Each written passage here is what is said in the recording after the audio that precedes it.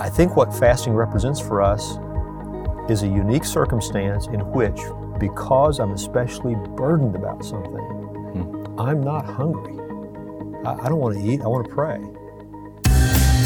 From Walking in Grace, this is the Straight Truth Podcast, Christian truths in an increasingly secular world. Well, welcome again to another episode of the Straight Truth Podcast. I'm your host, Josh Philpott.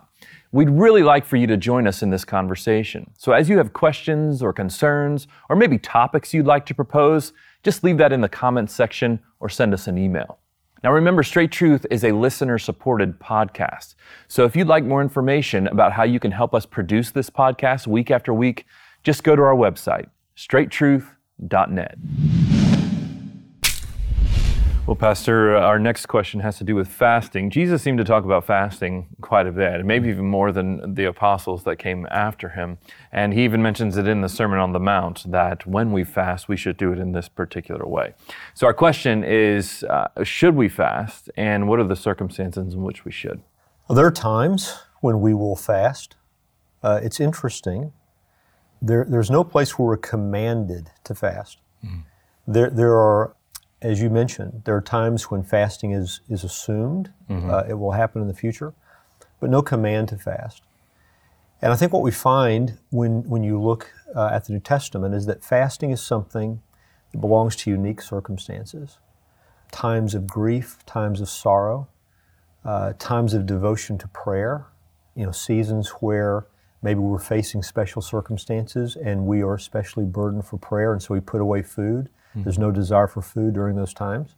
What it is not presented as is a way to gain God's favor. I think that's how some people think about it.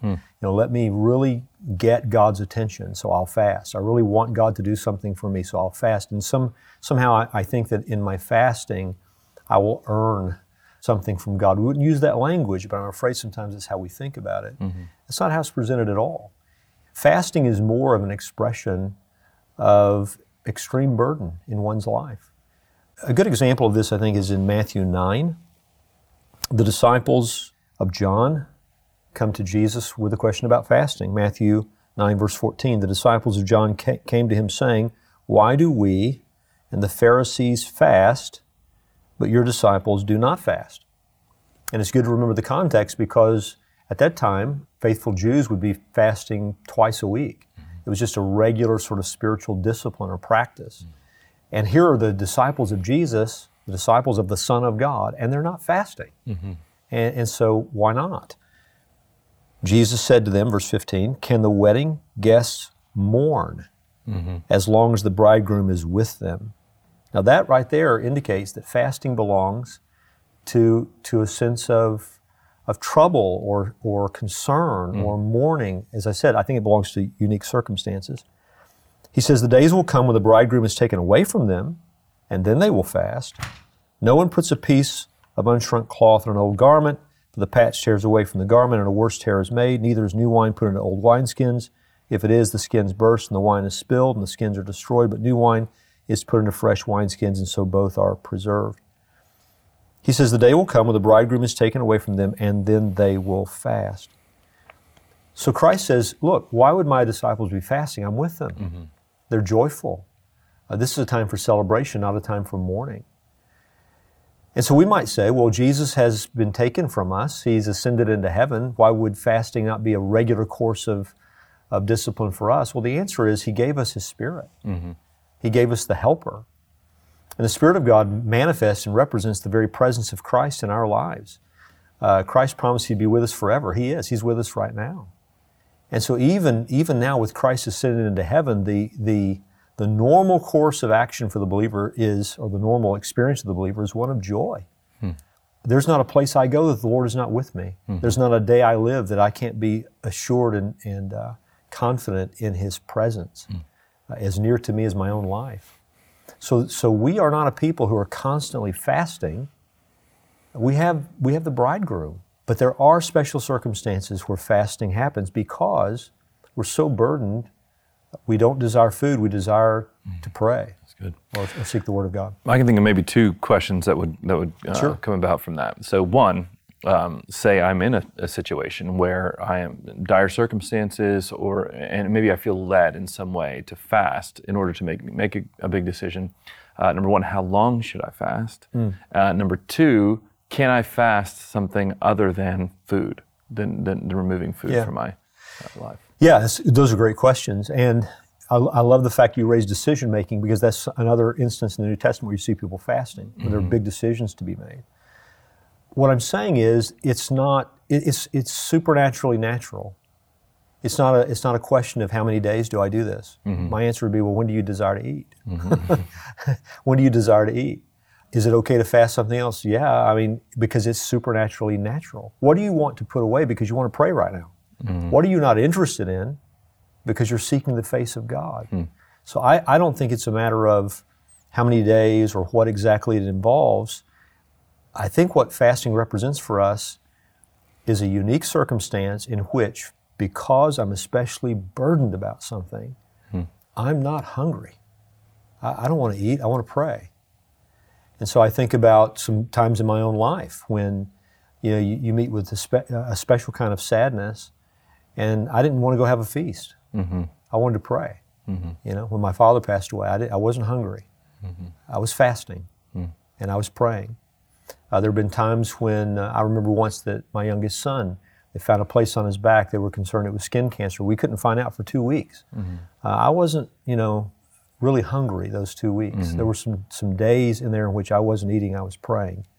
So that's when fasting happens.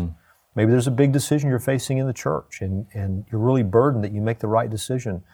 I'm not going to be surprised if you're not hungry. You're praying. So that's how I think we ought to look at fasting. It belonged to unique circumstances. Jesus himself spoke of that. The same one who spoke of fasting in the Sermon on the Mount is the one who explained to John's disciples, here is why my disciples aren't fasting. I'm with them. And what would you say to Jesus' instruction about doing it privately? Yeah, when you do fast, you're not making a show of it. Yeah. And same is true with prayer or anything else we do in the Christian life. I'm not doing it to perform. It's sincere or it's not real. So this is not something where I want you to know that I'm under this heavy burden, and so I'm not going to wash my face, and I'm going to wear my clothes in a way that shows that I haven't taken care of myself, and I want you to know that I haven't eaten for the past 4 days because I'm so burdened about this. Well, now I'm doing this for you to see. I'm not doing this because I'm really seeking the Lord. There's insincerity wrapped up in it, which means it's not real. And a final thought here. I've known providentially in my life a couple people who have done these 40-day fasts. And really they're following the example of Jesus in the wilderness and going 40 days. And then, of course, you have the sort of classic traditional liturgical calendar, which calls for a Lenten fast of maybe 40 days. Any thoughts on that before we conclude? I don't think anyone is sinning if they choose to fast. I mean, that's fine. I think we also want to distinguish between fasting for physical benefits, which I've heard people do before as well. They'll talk about the physical benefits of fasting on a regular basis. That's fine. Just be clear about why you're doing it. Am I doing this in a sense of tradition? Am I doing this for my health? But I think the kind of fasting that really is what the New Testament is talking about, it involves special circumstances with special burdens where I'm devoting myself to prayer and the study of God's Word, seeking the face of God, and as a result, I'm not hungry.